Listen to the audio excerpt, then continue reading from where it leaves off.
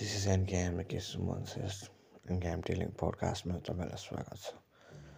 आजको अलि छुट्टै छ। Life is not all about fun भन्छन् होइन, life is not all about that's moment जुन चाहिँ पास्टमा गइसक्यो क्या। Life is all about the future present. अब हामीले के गर्ने त्यो सोच्ने हो। भोलिका दिनहरूमा के हुन्छ, हिजोको दिनहरूमा के भयो, I think that don't matter. तर थकित जीवन, तर थकित शरीर लिएर सोच्न पनि के सकिँदैन। नेपालमा जमिन अपर्च्युनिटी नै छैन। घर जसरी बिहानदेखि बेलुकासम्म काम गऱ्यो एन्ड हातमा 1 रुपियाँ पर्दैन। मिल्ने स्ट्याट कि काम अनुसारको दाम छैन, दाम अनुसारको काम छैन।